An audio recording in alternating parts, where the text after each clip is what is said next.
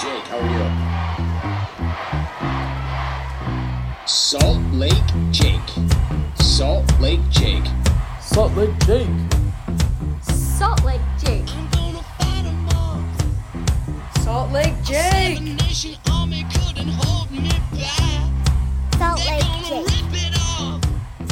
Welcome to Salt Lake Jake's Take. I am Salt Lake Jake, fellas. The sun is shining. The birds are chirping. The bees are buzzing. They're making honey, whatever bees are doing. And the Utes head down to the Colosseum and take down Caleb Williams and the mighty USC Trojans 34-32 in, quite frankly, one of the top 5 games I have ever attended. And it was spectacular because for a third season in a row, the reigning Heisman winner walks off the field, tears streaming down his face, baby, because he cannot figure out the Utah Utes defense and how we own them. Welcome to the show, fellas. I'm here with Pete and Brennan. How are we feeling this morning, guys? Dude, unreal. This is as good as it gets. This is as good as it gets, Jake. This is as good as it gets. And you know what? I was thinking about it on my plane ride back from sunny Southern California this morning, thinking about just how great it feels. And I look back at the season so far. I remember saying, man, we're 5 games in and I haven't felt really good yet. I've felt meh about everything. Well, everything changed Saturday night. Everything flipped on a dime, baby, because the optimism is back. The Utes are back. That was Utah football. Even amount of rush yards, even amount of pass yards, controlled the line of scrimmage, went to their house, didn't quit when our backs were against the wall. Everyone thought, oh, it's over when they returned that punt down to the 8-yard line, then scored immediately. No, the pig farmer strapped on his hog hides. He went out on that field, and one of the best plays in Utah football history, scrambled for 25 yards, and a first down with 6 seconds left to put us in field goal range. Man, it was awesome. I tell you what, I felt so much elation. I was thinking about it. You know, think about this. I got this from a friend of mine, Tanner Martin, friend of the show. Sports is a funny thing because here we are all stressing out all day, and some 20-year-old kid kicks a ball between 2 yellow pipes. If that ball was 5 yards to the left and it didn't go between the 2 yellow pipes, our day is ruined, our weekend is ruined, our mood is terrible. But because it did go inside the yellow pipes, all of a sudden we're ecstatic and things are just looking amazing. So here we are sitting 6-1 without the majority of our stars as we have hashed all season, and things are looking bright. And you know what? I'm tired of doubting these Utes. And I commit and covenant that I will not do it the rest of the year. Because you know what? Why can't we beat Oregon? Oregon struggled with Texas Tech, a mid to crappy Big 12 team. Washington struggled with Arizona State at home, a terrible Pac-12 team. Why can't our defenses go in there and do what those defenses are doing? I'm telling you what, they can. And you know what? I would not be surprised if these Utes, with their backs against the wall, finish the season 11-1, punching their ticket to the Vegas championship game yet again. Because one thing you don't doubt, you do not doubt the Wizard of the Wasatch, Kyle Whittingham. That was a nickname that John Wilner coined over the weekend for him. The Wizard of the Wasatch. That's solid. Absolutely true. Look at what he's done to get these teams to rally. Let's just go over the last 3 years. 2021. We start 1-2. Charlie Brewer's looking terrible. Kyle's not averse to change. He pulls him, throws in Cam Rising, changes the trajectory of the season, go to the Rose Bowl. What happens last year? We have all kinds of running back injuries, and he takes our backup quarterback, Jaquindon Jackson, makes him a running back, and he was the star of the Pac-12 championship game. What happens this year? Injuries across the board. You get our stud safety, and he's like the best player in college football right now, it feels like, man. He does everything. Look at what Kyle Whittingham has been able to do to get us to figure out our issues and win. That is why he is the Wizard of the Wasatch, Kyle Whittingham. How are you guys feeling, man? Tell me where you're at. How you hanging on? Where are you?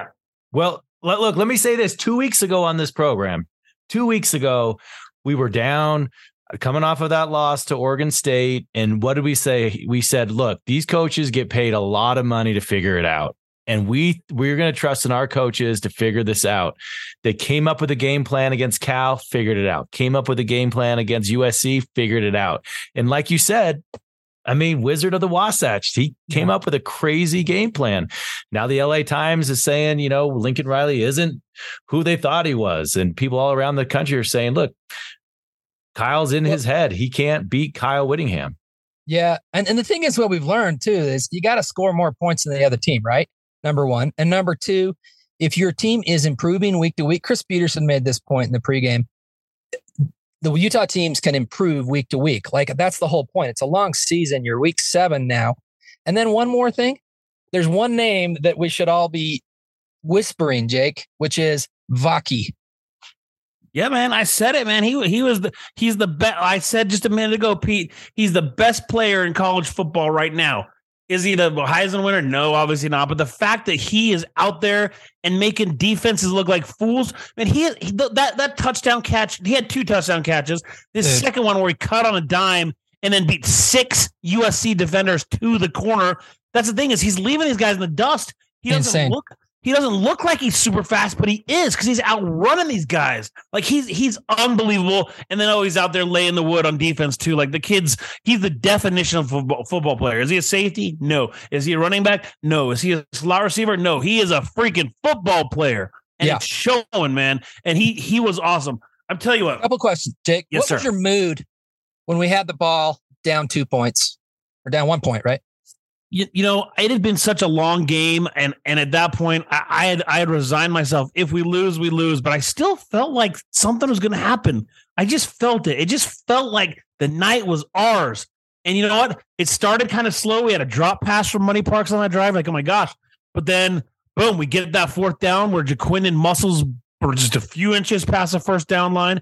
And then Bryson Barnes with the greatest scramble in Utah football history, man. He was weaving in and out of those USC Trojans, put us in field goal range. There's a little confusion there for a minute. I don't know if you saw it on TV or not, but like, we tried running the field goal team out late.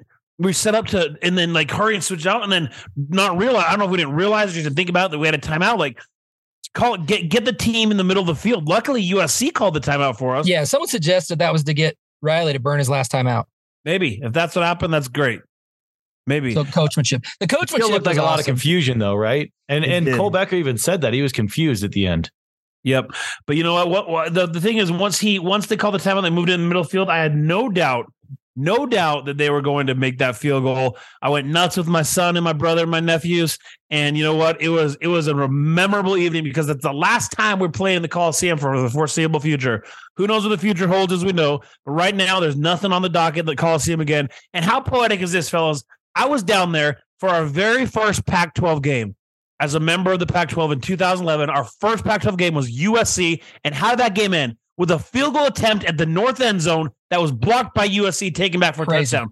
How did this game end? A field goal attempt at the north end zone that split the uprights and gave the Utes a 34-32 victory. It was poetic. It was beautiful. There were so many players of the game, so many guys that we got to talk about. First and foremost, as we touched about, Sione Vaki, man. How amazing is what he's doing? How amazing is it what he's doing? You have all the hype at the start of the year for Travis Hunter in Colorado. They start off with a win over a weak TCU team, blah, blah, blah, blah. And now they're mediocre. But he had all this hype, always two-way.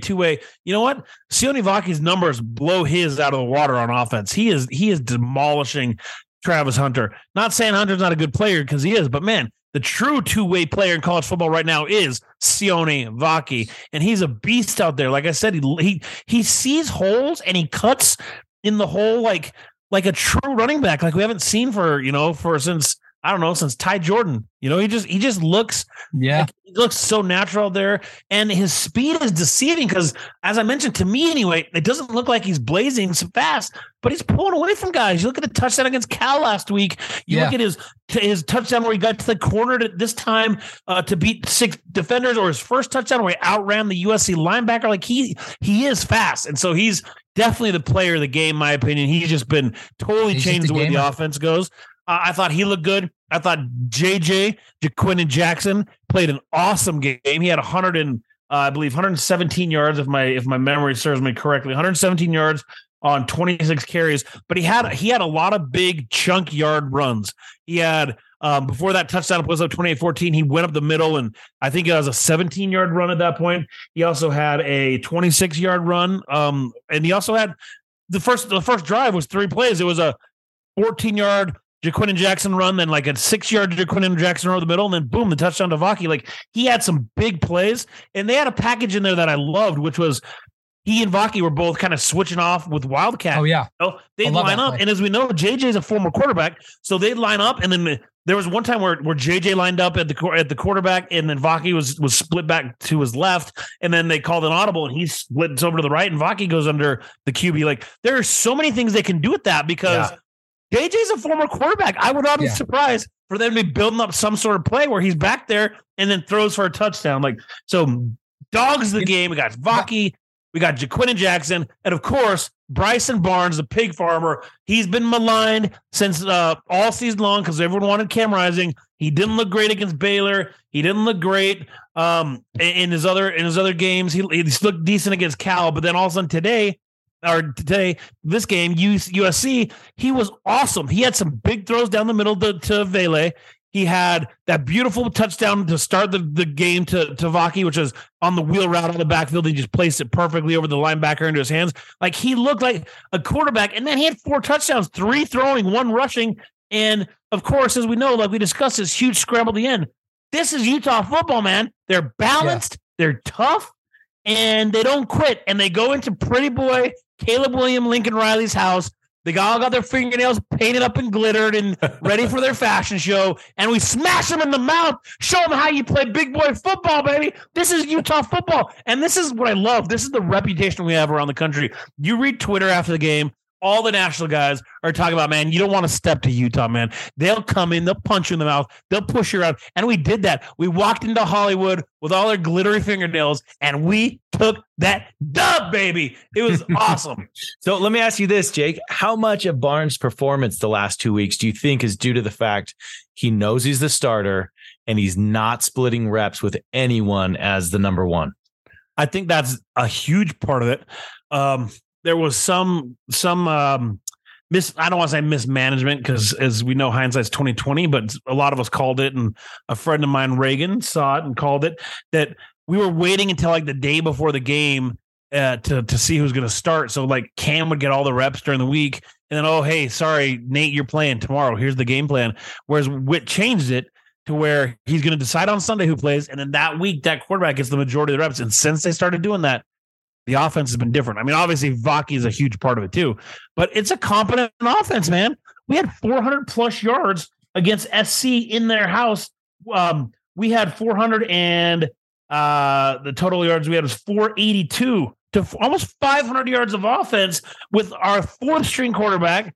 All our back. I'm not even going to go over the people we're missing again. We've done that all season, but with our B team offense and like, dude, they just look night and day different. It feels so much different.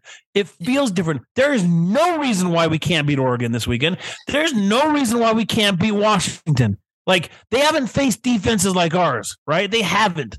And so I could see us muddying up the game against Oregon. I can see us muddying up the game against Washington. I don't see why we can't. I'm not saying we will. In fact, if I were to put a gun to my head, I'm thinking we get another loss or two, right? Maybe both Oregon and Washington, maybe Washington and who knows, at Arizona, something. But there's no reason we can't win every other game that's left on our schedule. Let's go back to the game planning and Ludwig. There was a cool shot during the broadcast where they showed Ludwig up in the booth, and he had like this little light on it. It was dark, and he had this the Tony Benetti, or what's his name? Jason Benetti, the broadcaster said, it looks like he's calling these plays by candlelight. Like there was this wizardly thing, and the 2-back set is just what they needed because it's so confusing. And like the point you made, those athletes know what to do. I guess my broader point is Ludwig deserves a ton of this credit because we do need to score points, and we're going to get these wins. He does. We've talked about thing. Just really quick, I think another thing that tells me that the offense has improved, aside from Vaki. But you see Vele getting looks like he was getting last year that he wasn't getting before these games. And Barnes is feeling more comfortable throwing those balls. Munir McClain, I think, only got targeted once. I'd like to see him get targeted more, though. And we heard Kyle say 2 weeks ago, the quarterbacks need to trust the receivers more and throw more balls. And I think what I saw is that changing along with the Vaki stuff. Yeah, I mean, you go back. Let's take a step back here and talk about Ludwig for a second. You're right. They showed that video. It was dark and shrouded, and then a tiny little light there, almost like a mystery, And you see him up there, and you're like, that dude's operating by the freaking German thumb or whatever he's doing. He's got a seer stone. He's got something up there. He's holding a seance, and he is master. He's got a master. You've seen that picture class. before. What's that? You've seen that picture before. It's right. It's a master class up there. There's a reason he's one of the best coordinators in the country, because he took this ragtag bunch of backup quarterbacks, backup running backs, backup tight ends, and safeties and turned it into a really good offense. It was a really good offense this week. Anytime you can get almost 500 yards of offense, you got a good offense. And it was creative. There's creative play calls. There was a few passes downfield. Another guy I want to give a shout out to, I think is going to be a beast one day, is Landon King. He had that go-ahead touchdown to put us up 20-14. It was actually a thing of beauty because Barnes dropped back and they got forced out of the pocket. And Landon King mirrored his motion, his movement to be with him, right? And so he could throw it to him and score that touchdown. I've heard he hasn't got as many looks because he's not really big enough yet. He still needs to bulk up a bit. But you put an offseason the weight program on that guy, he's going to be a stud for a couple years at tight end. He looks good. He's passionate out there, and he just looks the part, right? So shout out to Landon King at tight end. Shout out to our O-block who was blocking for these dudes, giving them holes. That second touchdown of the game, which was a Bryson Barnes draw, you could have driven one of our free Dodge Ram trucks up that hole, man. Just so everyone knows, it's just a lease, okay? It's just a lease. Okay, Jake, let's switch to it's not a buzzkill comment, but it's just the reality check. We lost Lander Barton in that game. And in a sneaky little, we call this burying the lead. Kyle Whittingham, when everyone's on a high, slides it in there that Cam and Brent are actually not. They're off. They're done for the year, whatever the terminology was. Does that matter? I actually think it's okay. This is going to sound weird, but I think it's a good thing. Not a good thing in the fact that we don't have those guys back, but we're 7 games in the year. You bring them back against Oregon, they're going to be rusty as heck and maybe not even fully at full strength. It's going to be a distraction. You just put that aside and say, okay, they're not coming back. Let's focus on who we got. What's that show, Hoosiers? My team is on the floor, baby. My quarterback is on the field. We know who it is. It is a pig farmer. Let's go. Let's rally behind them and worry about Cam and Keithy next year and hope they come back, which there's a really good possibility they do, which we've talked about before. If they come back, look out, Big 12. Going to ramrod through that league next year. But anyway, as far as these guys go, they know there's no Cam, there's no Keithy this year. Bryson Barnes is our guy. This is our offense. My team is on the floor. Let's go. So I don't think it's a negative. I think it's good to have that closure, because you have it hanging over your head all year. Are they going to play? Are they not going to play? I mean, we're more than halfway through. Let's close the book on those guys for this year. Change the narrative. Yeah, yep. Talk a little bit about Lander and Demooney coming in for him. Yeah, so Lander, Witt said immediately after the game he's out for the year, but today in his presser he said it wasn't as bad as he thought. So there's a chance he could be back for the end of the year. Like if we make the bowl game and maybe the Pac-12 championship game. So he's not going to need surgery like Witt initially thought. No one knows what the injury is. People were kind of guesstimating that it was a Liz Frank injury to your foot, which needs surgery, but it doesn't appear to be that way. So it may just be like a broken foot bone or some sort of tendon strain down there, and he may be back. So that's good. But yeah, man, this is why you recruit, man. We're deep. We're deep. Yes, you would obviously rather have our ones and Lander Barton and stuff like that. But the fact that Lander Barton goes out and you bring in last year's Stanford leading tackler as your guy that you place on the field now, like Demooney's a legit stud. Like he's not like a freshman getting his first snap. So will there be a drop off? Yes, obviously, because you don't go from your best player to the next guy without it, but not as huge as there has been in years past. So next man up, grab that rifle, let's go. So I think it's a downer, obviously, because Barton's a stud, but we still got studs out there, man. We still got a good defense out there, and they're ready to strap up. You got College Game Day coming to Salt Lake City for the 5th time in our history. Can you guys name the other 4 teams we played College Game Day? TCU, Washington, Oregon, and Cal. Close.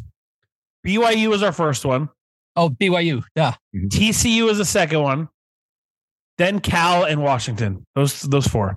Oh, so no Oregon. This is our first time with Oregon. So, but yeah, game day number 5's coming. The hype's going to be off the charts. We're on Big Fox with their A team, Joe Klatt and our guy Gus Johnson. Joe Klatt. Like it's go time, man. It's gonna be packed in there. The only bummer is I wish there were a night game, but whatever. We can do late afternoon. The place is gonna be jacked either way. It's gonna be a good game. I'm super pumped. The whole season feels different after this week. It really just kind of felt like all year we were holding on by the skin of our teeth and waiting for the other shoe to drop. Well, guess what? That other shoe dropped, baby, and it's Cinderella slipper. Let's go. Let's go. Let's go. That's right. It feels different. There's not a team we can't beat. I feel it. The optimism's back. You got the Wizard of the Wasatch pulling the strings. You got the pig farmer. You got Mr. Two-Way Sione Vake. Let's go, man. All right. So who's your pick for College Game Day? Who's your pick for the celebrity picker? I don't know. It seemed like one year they really struggled to get somebody. We got Stockton one year. I can't even remember the other guys they got for us. Who do you want? Like who's your dream scenario? Well, if you go athlete, I'd like them to get Steve Smith. You know, he's flashy. He's exciting. Swag. Like them to get Steve Smith. If it's not an athlete, then maybe someone like Post Malone, man, he'd make waves. He's really, really famous. He lives in Cottonwood Heights. So I don't know. But anyway, I think the point of the guest picker is brand associated with your program.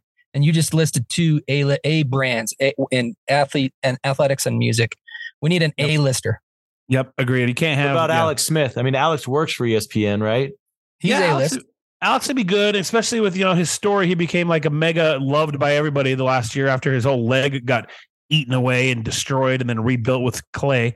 So Alex Smith would be awesome. But fellas, let's just wrap this up. Offense looked awesome. Defense, they were tough as nails as always. Made some big plays. The secondary, who I've maligned a little bit this year, the corners, they actually looked pretty good. There was a play or two where they were out of position, maybe. And dude, you're going against the Heisman winner and stud athletes, like that long pass on their second touchdown down that got them down to the 1 yard line over the top. Little bit out of position, but you know what? Like I said, Heisman winner, good athletes. So the defense looked good. Offense looked good. The swagger is back, baby. Utah is still the nation's darling because everyone hates USC, and to own them 4 times in a row just brought a ton of hype, and it was an exciting game. I'm excited to see what the ratings were, but Utah football is back. We got a huge one later this week, which we'll have another podcast coming up this week to preview, but be happy, everybody. The sun is shining. We are Utah men. We are back in the top. We're number 13. We're 6-1. Huge game against Oregon Ducks. Thank you, everybody, for joining us. Go Utes. I am Salt Lake Jake, and I am out. Salt Lake City. Hey, Jake, how are you? Salt Lake Jake. Salt Lake Jake. Salt Lake Jake. Salt Lake Jake.